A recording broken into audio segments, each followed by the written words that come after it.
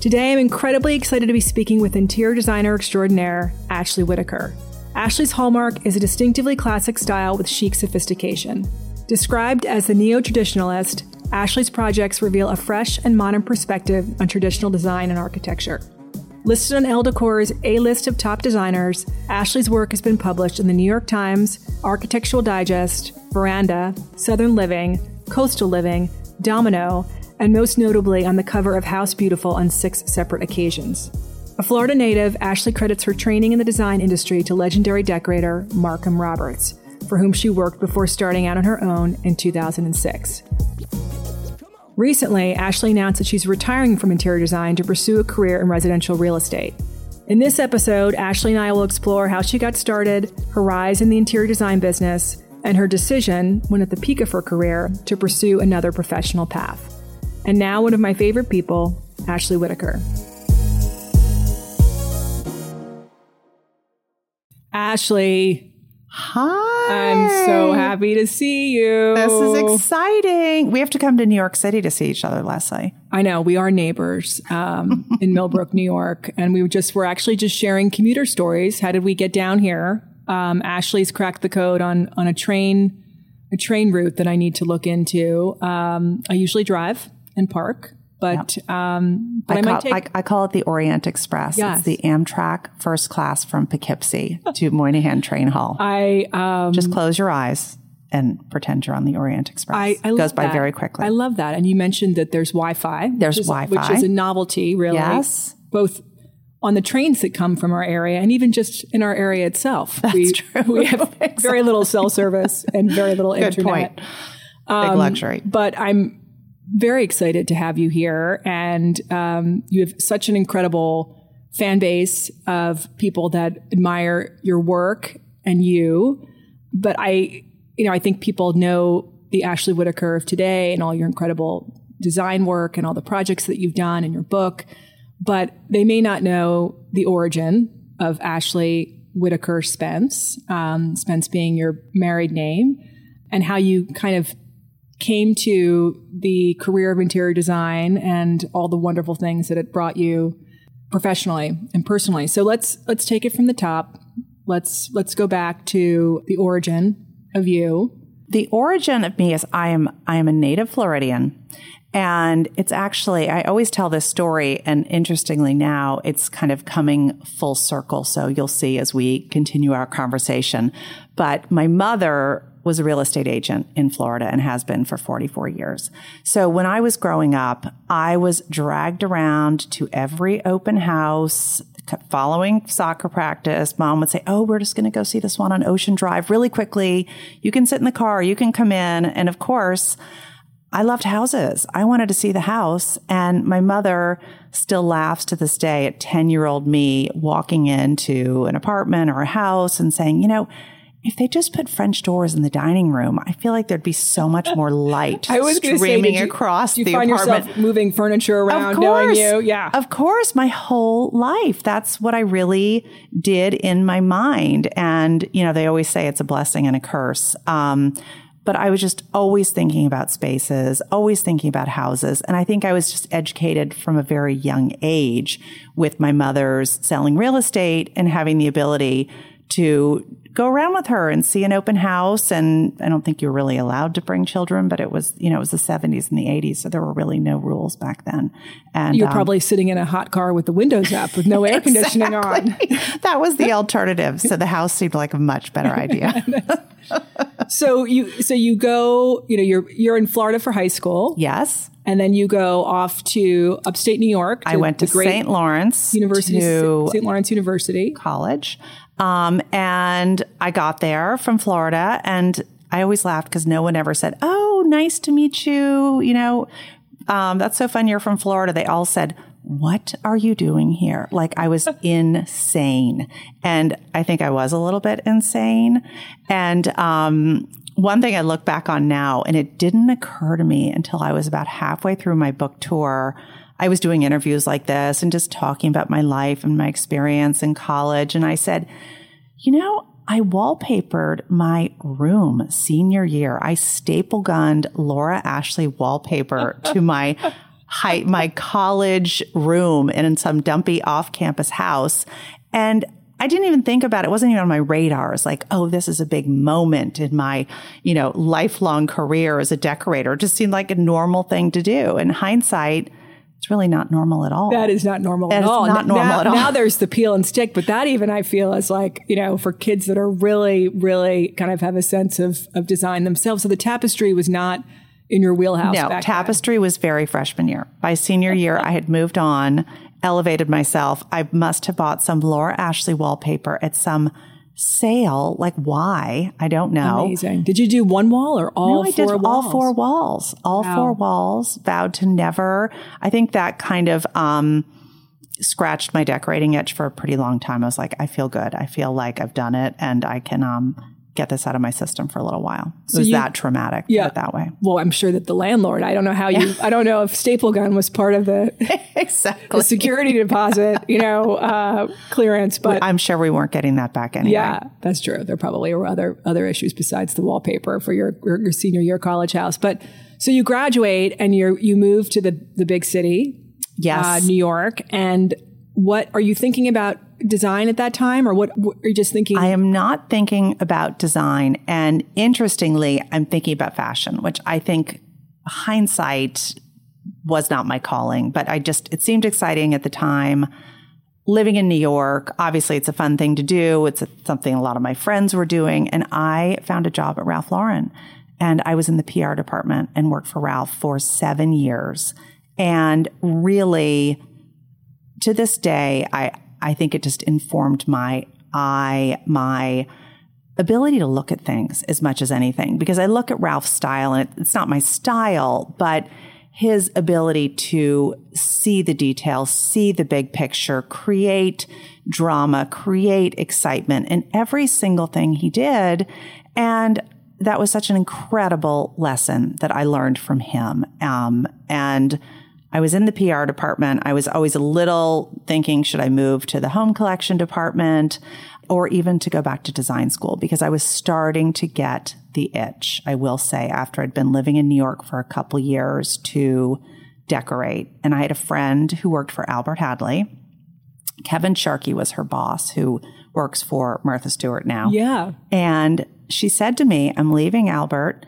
Or Mr. Hadley, pardon me. You know that Albert Hadley was my neighbor. Oh, that's right. Which we can talk about later. Yes. What an incredible. Oh my God, I'm very jealous. I mean, very jealous. jealous. I quit smoking 15 years ago, and they say that science tells you can get lung cancer from smoking, but Albert Hadley was a chain smoker. Yes. And he also, I don't know if it was whiskey or it was Scott, he drank brown water, on the regs and lived into his 90s. So I always used him as a defense when I was trying to continue to smoke longer, that he was doing really well. But anyway, I went off track there for a second. So the point is that he was an idol to all of us in the 1990s. I mean, he was it.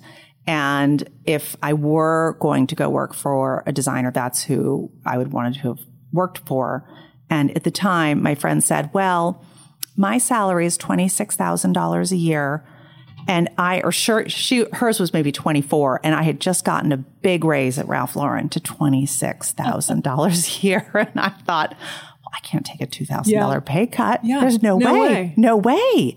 Like, I can't pay my rent. So anyway, it just cracks me up to this day to think over a $2,000, pay slash that I made a decision that, I really should stay at Ralph Lauren and continue my career here. And I think long term, I'm happy I did, because who knows what would happen if I'd gone and worked in interior design at a younger age. I may have burned out. I might not have liked it. I may not have had the life experience leading up to it that I was able to bring to it by the time I did start it as my second career. So everything happens for a reason. Well, it's not just, having worked with you, which I'm sure we'll get to later, but it's not just your eye that makes you so successful. It's how you handle the business piece of your interior design work. And I'm sure that working for Ralph Lauren, is a pretty, I would assume that the management there'd be pretty exacting in how they, and their expectations and all that. Absolutely. But with people that worked with you back then, I remember them sort of saying, now, did you do events for them too about how you would have most incredible tablescapes, or you were always like designing the tables for the events? And we worked with Robert Isabel to do big events for Ralph. We worked with the creative services team to do events just across the country for whatever Ralph was launching, whatever was going on. We worked with store development. So I was able to sort of scratch the creative itch, even though I was in the PR department. But after Ralph Lauren, I went and did events for a leverage buyout firm for Forsman Little. And I worked for Teddy Forsman for 7 years. And that's where I really brought in teams of Robert Isabel, and I worked really closely together when I was at Teddy's office and just created these over-the-top events in Aspen and California and New York. And it was just heartbreaking to me to see them, after we'd worked on them for 4 months, to have them taken apart that night or the next morning. And it's like, this is over. We've worked so hard on this and put so much creative energy into it. And that's when I really knew I needed to do something creative. I wanted there to be longevity. And that's when I said, I think I really need to go back to this interior design idea and think about it seriously as a second career for me. So your thought in going into interior design versus maybe pursuing your own events business, for example, was really kind of stemmed from the fact that you wanted to see your creative output kind of have a longer life. Shelf life. Yeah. Exactly. But also, events are a lot of work. It's relentless. There's so much work that goes into producing an event. So after being at Forsman Little, I went and worked for Markham Roberts for several years. And when I was there, I couldn't believe the amount of work that went into decorating. I said, special events have nothing on this. Yeah. The level of detail, the number of components that go into creating a successful project, and the number of things that can also go, wrong, that you need to manage, that you have to fix, that you have to do this, you have to do that. So I was actually incredibly surprised at how much work it was, but I was also surprised at the same time at how much I really, really loved the work. I was hooked. I'm like, this is what I'm doing. Absolutely. So how did that work? How did you come to find Markham? Or was it through friends, word of mouth? You heard that he was hiring, and then you went in and said, listen, I have been working at Forsman Little. I've been working at Ralph Lauren, and I have, identified this passion and love that I have. And I have a strong background in being creative and putting things together. How did that start out? So I had known Markham for several years through a good friend in San Francisco, Nina Brown. And I loved him. He just was funny and creative, and I loved his style. And it was long enough ago that decorating really wasn't a big career option. There were the biggies. There were the Albert Hadleys, the Bunny Williams, the David Eastons, the really big firms. But there weren't that many people running really professional design firms at the time. And it was the early 2000s. And so I just called Markham and said, I want to come work for you. And I'll work for you. I'll do an internship for 3 months. I'll work for free and just get a feel of the business. And I went in, met him one day. He said, great, start on Monday. And the rest is kind of history. I showed up I remember I had on a white Calvin Klein wool skirt, Manolo Blahnik boots that were about, a 2.5-inch heel, very practical heel back in those days. And he immediately sends me down to Mrs. Asta's fireplace shop on First Avenue and 58th Street. And he's like, can you go down to the basement? I need you to find some andirons. I need a fireplace screen. So I'm digging through this dusty basement of Mrs. Asta's fireplace store. Is that still around? I never heard of it. Oh my God, she's fabulous, Mrs. Asta. We loved her. Yes, I think she's still around. She's moved from her location, but it was kind of the rude awakening on my first day. It was the first and last time I think I ever looked nice in the decorating business. I'm like, that's it. I see. Sorry, you got to be white comfortable. Skirt the white soot all skirt. Over it. I was covered in soot. Feet were killing, and I still loved it. I'm like, this is what I want to do. I just need to be more comfortable because you've got to be running around all day. And it was also a time when we didn't have the internet. I mean, there was internet, but we weren't shopping online for anything. So I was really the shopper. So Markham sent me out every single day to 10th Street, 59th Street, Stamford, Connecticut. Right. And there's no smartphone. So you're not taking pictures and emailing them back to him at the office. I'm taking pictures. I'm going to the 1 hour photo on 3rd Avenue, having them developed and bringing them back to Markham and saying, here are the, 5 sets of Louis XVI style dining chairs you asked me to look for. And that was it. There were 5. There were not 5,055, which now we see when we go online. It's just overwhelming. So there was something nice about it at the time. It was much more tangible. And so you start out sort of as this kind of like a buyer, if you will, or like a shopper. Mm-hmm. And then how, you're watching him work, right? Yes. How do you progress sort of within that organization? I guess he's becoming to trust the things that you're selecting and your taste. And with that, you just begin to grow under his mentorship. Well, one thing with Markham, he did a lot. He did most of the decorating himself. Like he really handled the decorating. But what my job was to bring him the tools that enabled him to do that. And I was always very proud of myself when I would come back and he would say, good shopping. So that was great. That was my big compliment. But it was true. It gave him the tools that he needed to put rooms together, to put houses together. And, just watching his process, he is a genius at what he does. He's so good. And so to be able to work under him for the amount of time that I did, I feel very lucky to have learned from him and really had him be my mentor. What would you say was your sort of the biggest lesson that you took away from your work from him, or the thing that you are grateful to him for kind of teaching you? Is there one particular thing? I think there is, actually. It's the process, that the way that we approached decorating from the very, very beginning, to creating a budget, to putting schemes together for clients, presenting to them, ordering, following through, installing.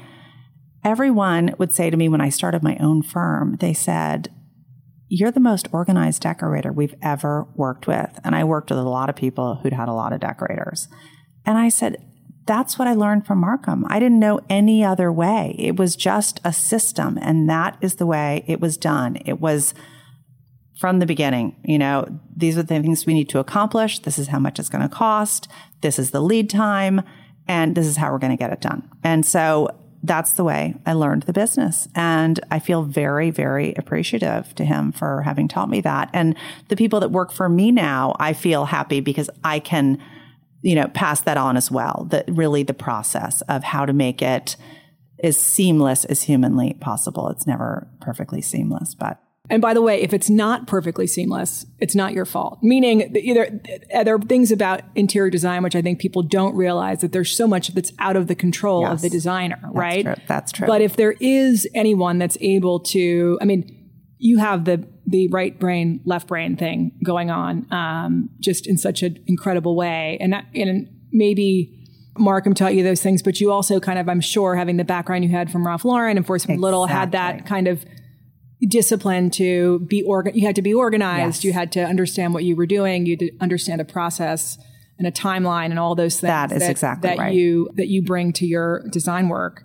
So you decide to go out on your own when? How long had you worked for Markham before you I worked for Markham for 2 years. Okay. And Markham did something with me that I don't do with anyone that works for me right now or did work for me, is he said, you can work for me 4 days a week, and 1 day a week you can have your own projects. And it was great and I loved it. But the problem is my projects they took over to a point that I couldn't do both, and I couldn't do both well. So I certainly wasn't going to sacrifice my work at Markham Roberts for something that I'd committed to on my end. And so that's when I had to tell Markham that I'm going to start my own business. And I was honestly, in a way, a little disappointed. I was a little disappointed because I would have been very happy to stay kind of in the nest, if you will, for a little while longer. But I was also 38 years old, and kind of ready to do my own thing, be an entrepreneur.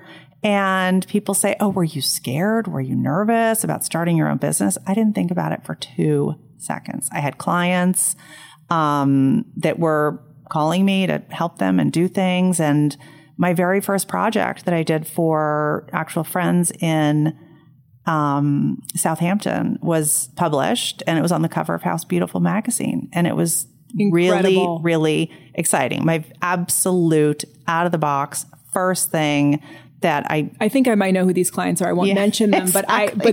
but very good clients. But I believe you worked with, right? So someone who'd worked with you at Ralph Lauren and had seen you. And I think that you're, getting back to some of your superpowers beyond your eye, and your creative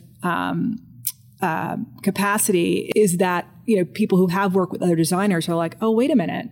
There actually is someone who has both and can put together a budget and can let you know where you're headed and can give you a rough timeline. So you having both of those, I'm not surprised that people were banging down your door right out of the gate. It was a good thing. And yes, I really went off with the bang. I mean, I was just immediately busy and hiring, and I hired a bookkeeper, I want to say, before I hired anyone else, because I realized, again, that's one of the most important aspects of this business is the bookkeeping component is massive. And the billing and people signing the proposals for approval. There's a lot of bookkeeping that goes along with all the beauty, a lot of logistics. So that was a very important thing for me. So you started out with yourself, and then you added a bookkeeper. How soon thereafter? I would say pretty soon. I probably had someone 2 days a week maybe that came in and helped me. And then I had an assistant within a couple months.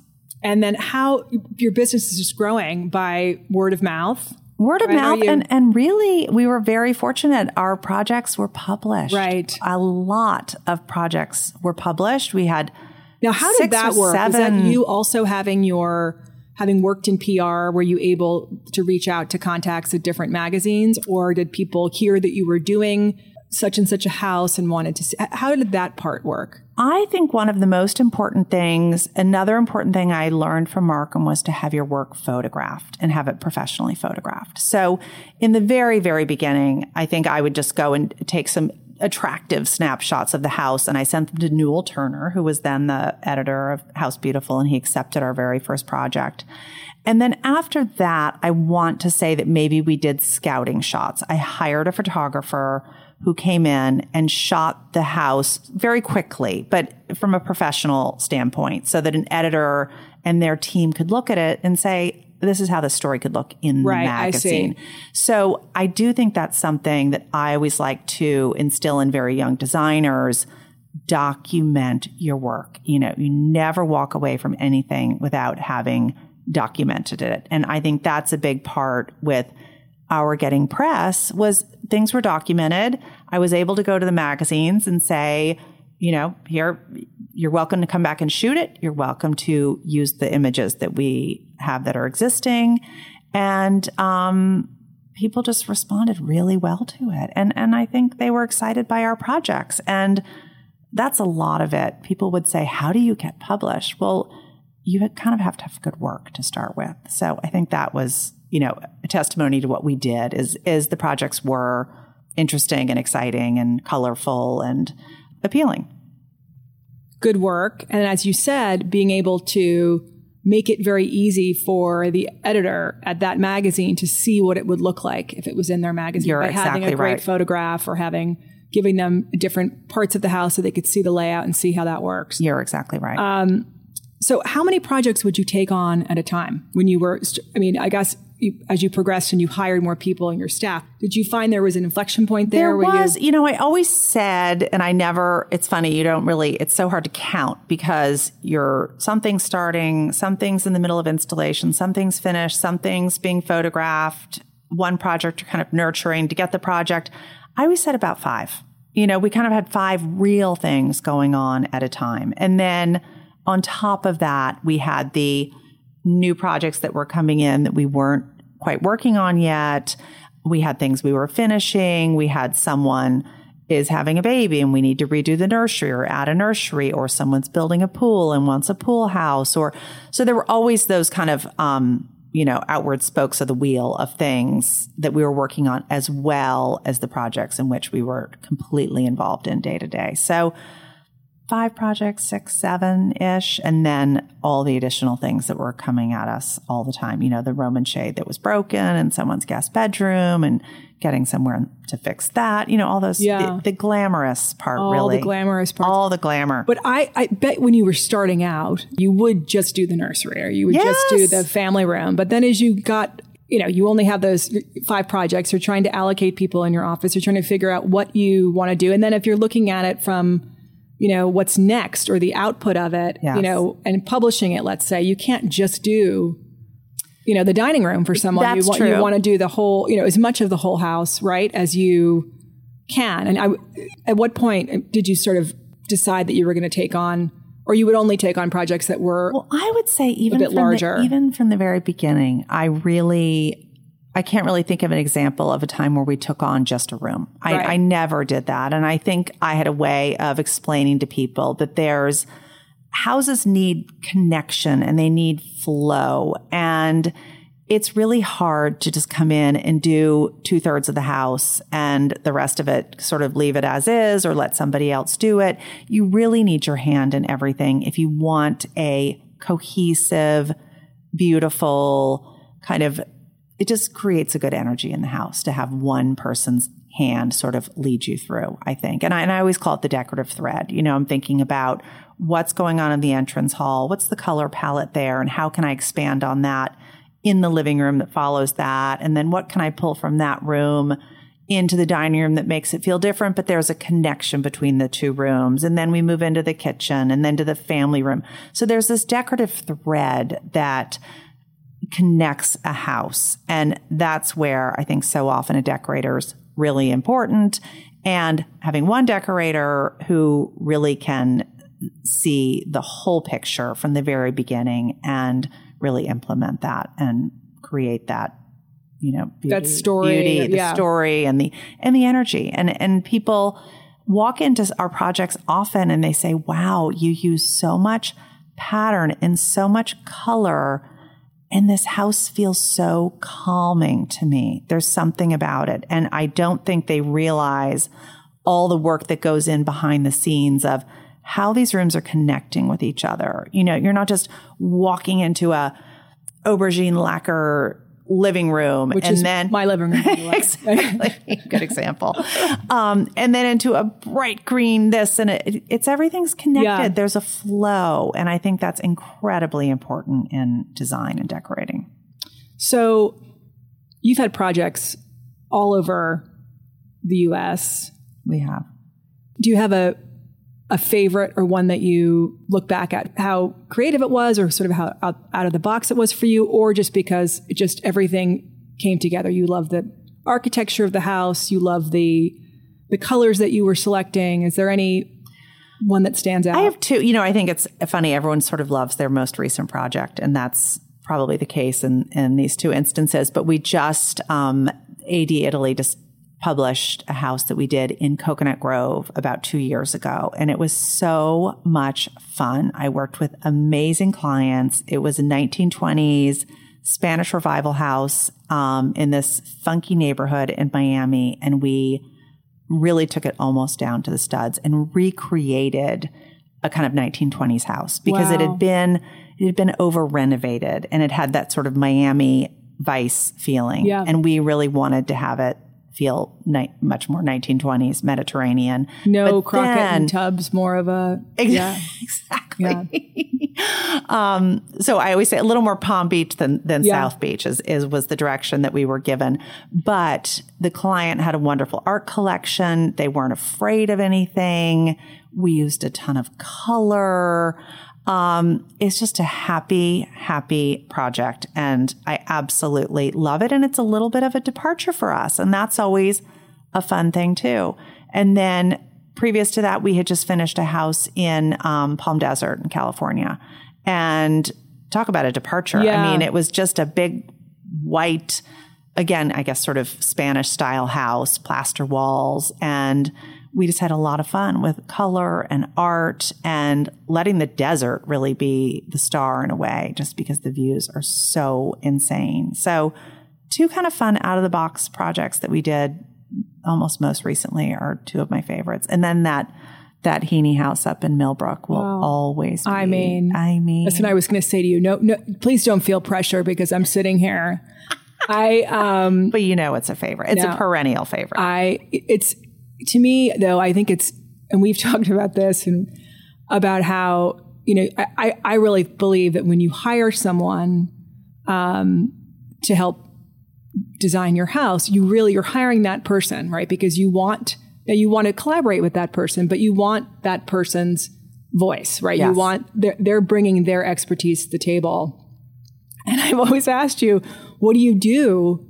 And clearly they probably don't end up in magazines. I don't know, because I did just sort of, you know, whatever you suggest. And we had some back and forth on colors. I remember. We did, yes. But you were open. I remember I came in with that aubergine living room and I said, there is a snowball's chance in hell that they're going to say yes to this. Yeah. There's no way.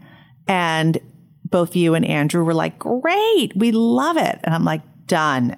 And I just knew from that moment on, we were going to have a lot of fun. But that's the other part, you know, I think in being an interior designer is not only are you, you know, tasked with creating these incredible spaces, but you're also sort of kind of also marriage counselor and sale. Advisor. You got to sell it. You've got to sell the idea. That's really, because if you have a husband who wants to keep his, you know, favorite lazy boy, or I don't know if it's going to Mallard Duck collection. Yes, something like that. No, there's always that. I deal with that in my own house. Trust me. There was a lot of artwork. I don't even know if I showed it to you that Andrew kind of had purchased in college during this, you know, a lot of Paris visits. Oh boy. I don't want to get into it, but it took me a lot of time and negotiating to get them out of prior apartments and houses. So, you know, I can only imagine but you do have those clients. I know that you do. They may even be people that you know, Ashley would occasionally ask me to interview people or, you know, be a reference. Oh, that's people. Right. You did that. You were and very I good did. at that. And sometimes I would call you and say, I would not hire, you know, work with this person. Really? I thought no, I would not. And you usually didn't listen to me. And I would say that a lot of the times I was correct. I didn't listen to you, but you know what I always say to Leslie, this is not an easy business. Yeah. You know, we have to I guess that's true. Not everyone is as easy as I am. Not everyone's as easy as you are. And every project has their challenges. So we have to be kind of up for that. We don't know exactly what the challenges are going to be from the get-go, but they're going to be challenges. Yeah. And you have to be prepared for that and a professional and ready to pivot when you need to and ready to sell them on a different idea when you need to, you know, so they can take many, many different directions as we. Yeah. Well, you are, I mean, you're a real pro and a trooper because you know, you're like, oh no, I've got this. I'm like, okay, best of luck. I'll catch you on the other side. Not that you'd ever tell me anyway, because you're always so professional. And stop. It's true. But you know, there's always to me that rub or that tension between, you know, you have your vision, right, for the space. And then you have a client that might want a certain color or picked out a fabric or, you know, spent the weekend going antiquing and found something that's terribly ugly or whatever. And you have to figure out how to navigate that. We have to navigate it. And oftentimes it's incorporating it. And that can be refinishing it. It can be chalky whiting it. It can be bleaching it. It can be reupholstering it. The cabinet in your dining room, right? The bonnet top cabinet that I loved. I remember we put this Indian block print in the back of it. Yes. And we, again, staple gunned. I'm great with a staple gun. I realized. You also wanted to paint the chairs. My dining room chair is white. And I had to explain that those were kind of hand-me-downs, aka heirlooms. And heirlooms. They were not going to be painted. Okay. And we couldn't paint them, although they would have looked a lot better. But sometimes you just have to give things new life. Yeah.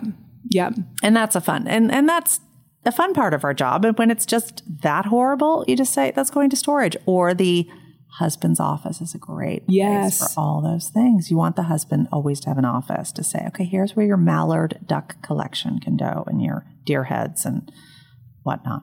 Which is, I think, what you've done in your own home, which we should talk about. Ashley has built this beautiful house in Millbrook with her wonderful husband, Andrew, and she has 2 terrific stepdaughters and her young son, Andrew. And your Andrew has an office. He has sort of like a secret man cave as well in the basement. And I think that's where he gets to put his animal heads and all of his stuff. He's quite a sportsman. Yes. And I do think it is so funny. I laugh every single time someone comes to our house we'll have a dinner party or a cocktail party, and I'll work for, days making the house pretty and the flowers and the catering and, making it all perfect. And the thank you notes come in the next day and everyone says, wow, what a nice party. Boy, that hunting room is something else. It never. We laugh every single time. Well, it doesn't matter. It's Gil Schaefer's favorite part of our house is Big Andrew's hunting room. Well, and Bunny Williams too, just so you know. I don't know if it's been magnified in my mind, but I think there's like a lock, there's a keypad? Yeah. Yes. Yeah. Yeah, we don't need, I know, I'm not going to go into all the details. I mean, it's appropriate. I don't mean to suggest that it's a man cave. Just more as of a hunter bent. Exactly. Not a safety first. Not safety an adult, first. Not an adult sort of a bent, more of a hunter, hunter bent. So, you build this beautiful house there in Millbrook. Now, what was it like for you? Because I know you've done so many projects with clients, where they're building houses or building pool houses. What was it like to be on the other side of that as the client to your builder or someone who's actually building your house for yourself? Well, first of all, it was a full-time job. So I had one person in my office dedicated completely to my house because it was just another project in the, scheme of things that we had going on. So it was like taking on another project.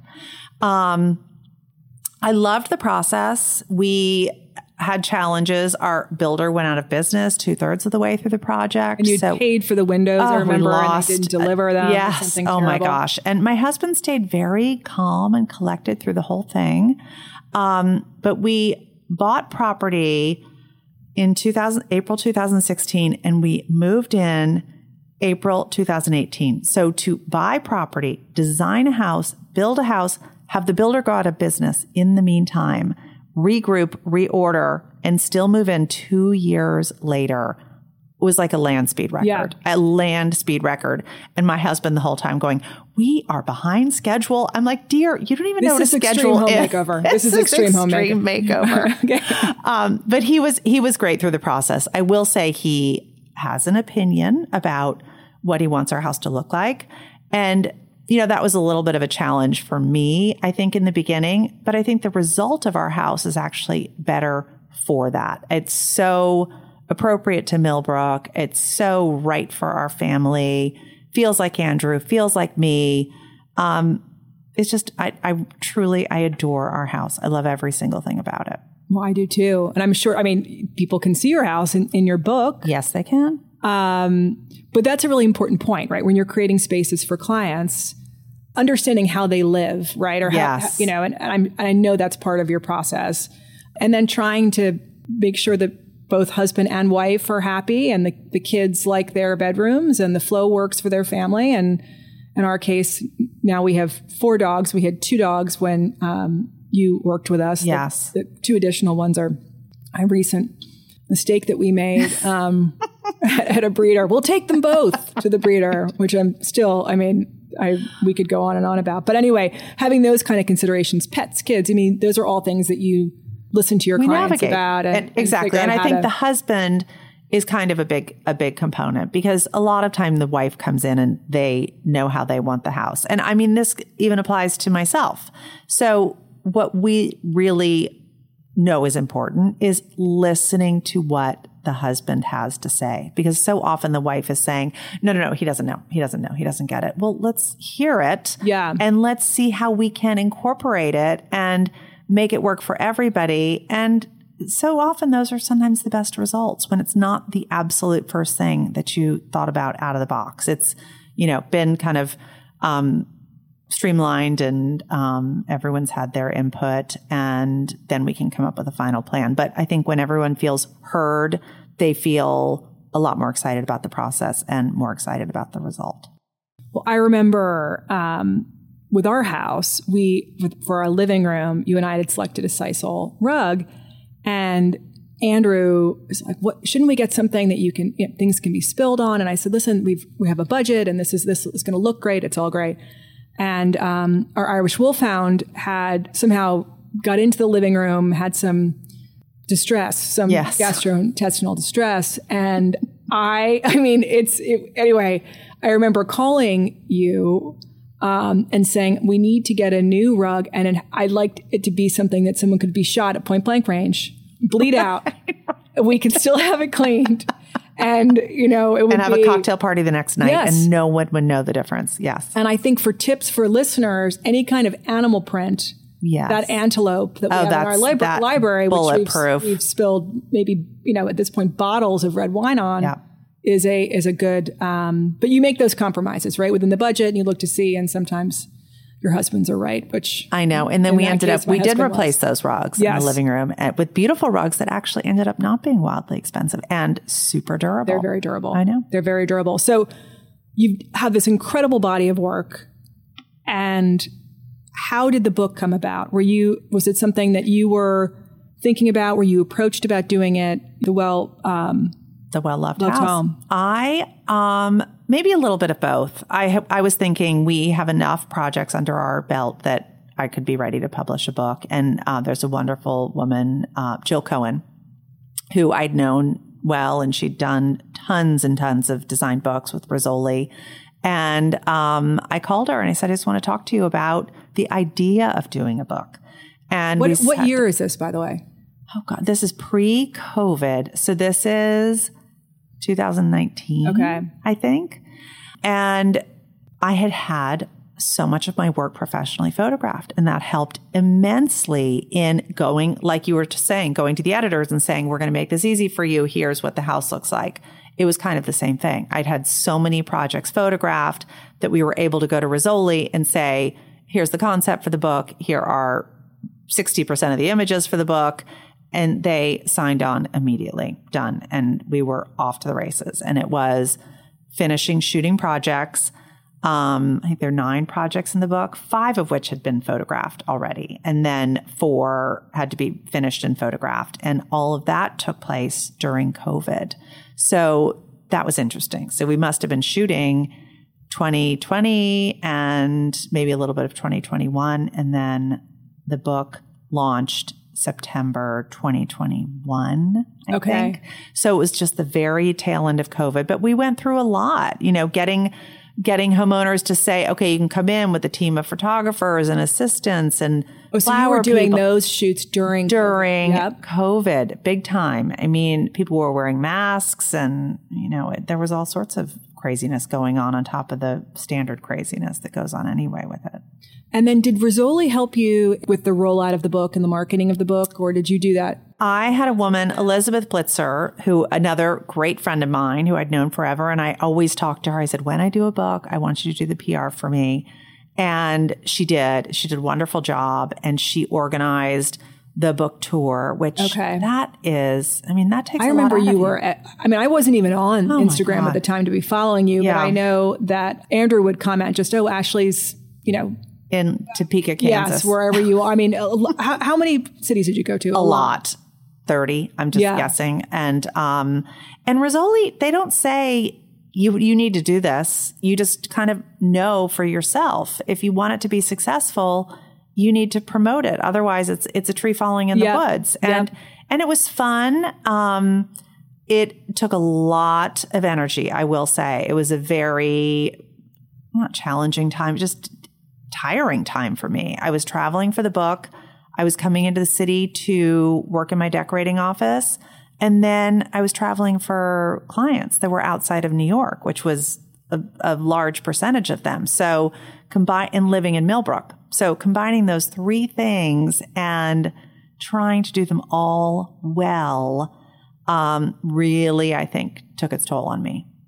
Is that, and for listeners that don't know that, I feel like there's screams through, all around the universe when you made the announcement that you're stepping back from decorating. Although I sort of hope this is like a Tom Brady thing where you'll be back in a couple of years. But after taking a break, but you seem pretty, resolute that you're going to, you've made this pivot. But do you think that it was that combination of circumstances, the book, all the other projects, you being a mom to a young boy, you living in Millbrook, all these factors that led you to say that maybe this is time to step back. It kind of was the perfect storm, I think. And I think a lot of it is living in Millbrook and then trying to travel from Millbrook. It's not easy, to get to JFK.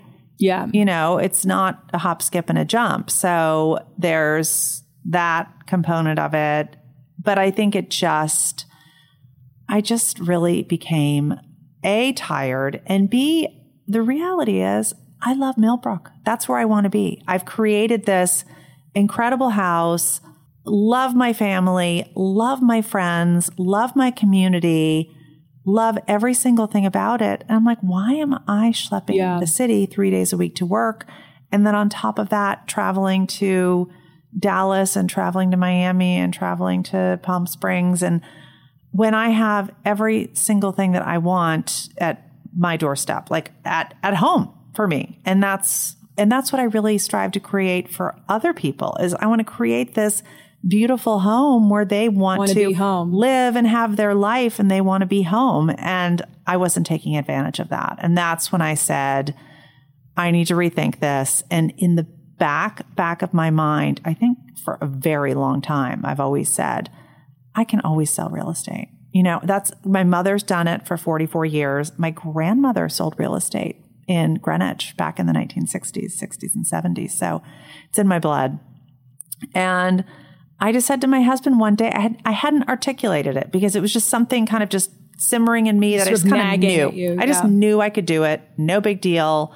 I could pivot whenever I wanted to. But had you decided to step back from decorating before you decided to, because when you had told me about your decision, you had told me that you were, what your next step was, but had you come to the conclusion that you're going to back away from decorating, didn't necessarily know what the next step was? No, I knew. I knew it was real estate. Okay. I knew it was real estate. I said, I'm going to step away from decorating. I'm going to get my real estate license simultaneously while I'm still working and running my office.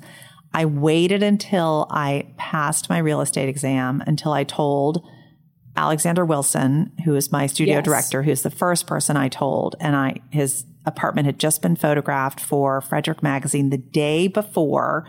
And I waited until the next morning and I called him and I said, I want you to know, what is going on moving forward, that I'm going to close Ashley Whittaker Design. I'm hoping you'll start your own firm and that you will take care of our clients who've been so great to us and they can become your clients. And then also anyone else who's ever approaches me about decorating, I say, call Alex Wilson. He's so talented. He's so organized and just a pleasure to be around and work with. And he's really earned his stripes. Learned the knee of the best. So I have to call Alex the next time there's a dog that has you have to call Alex.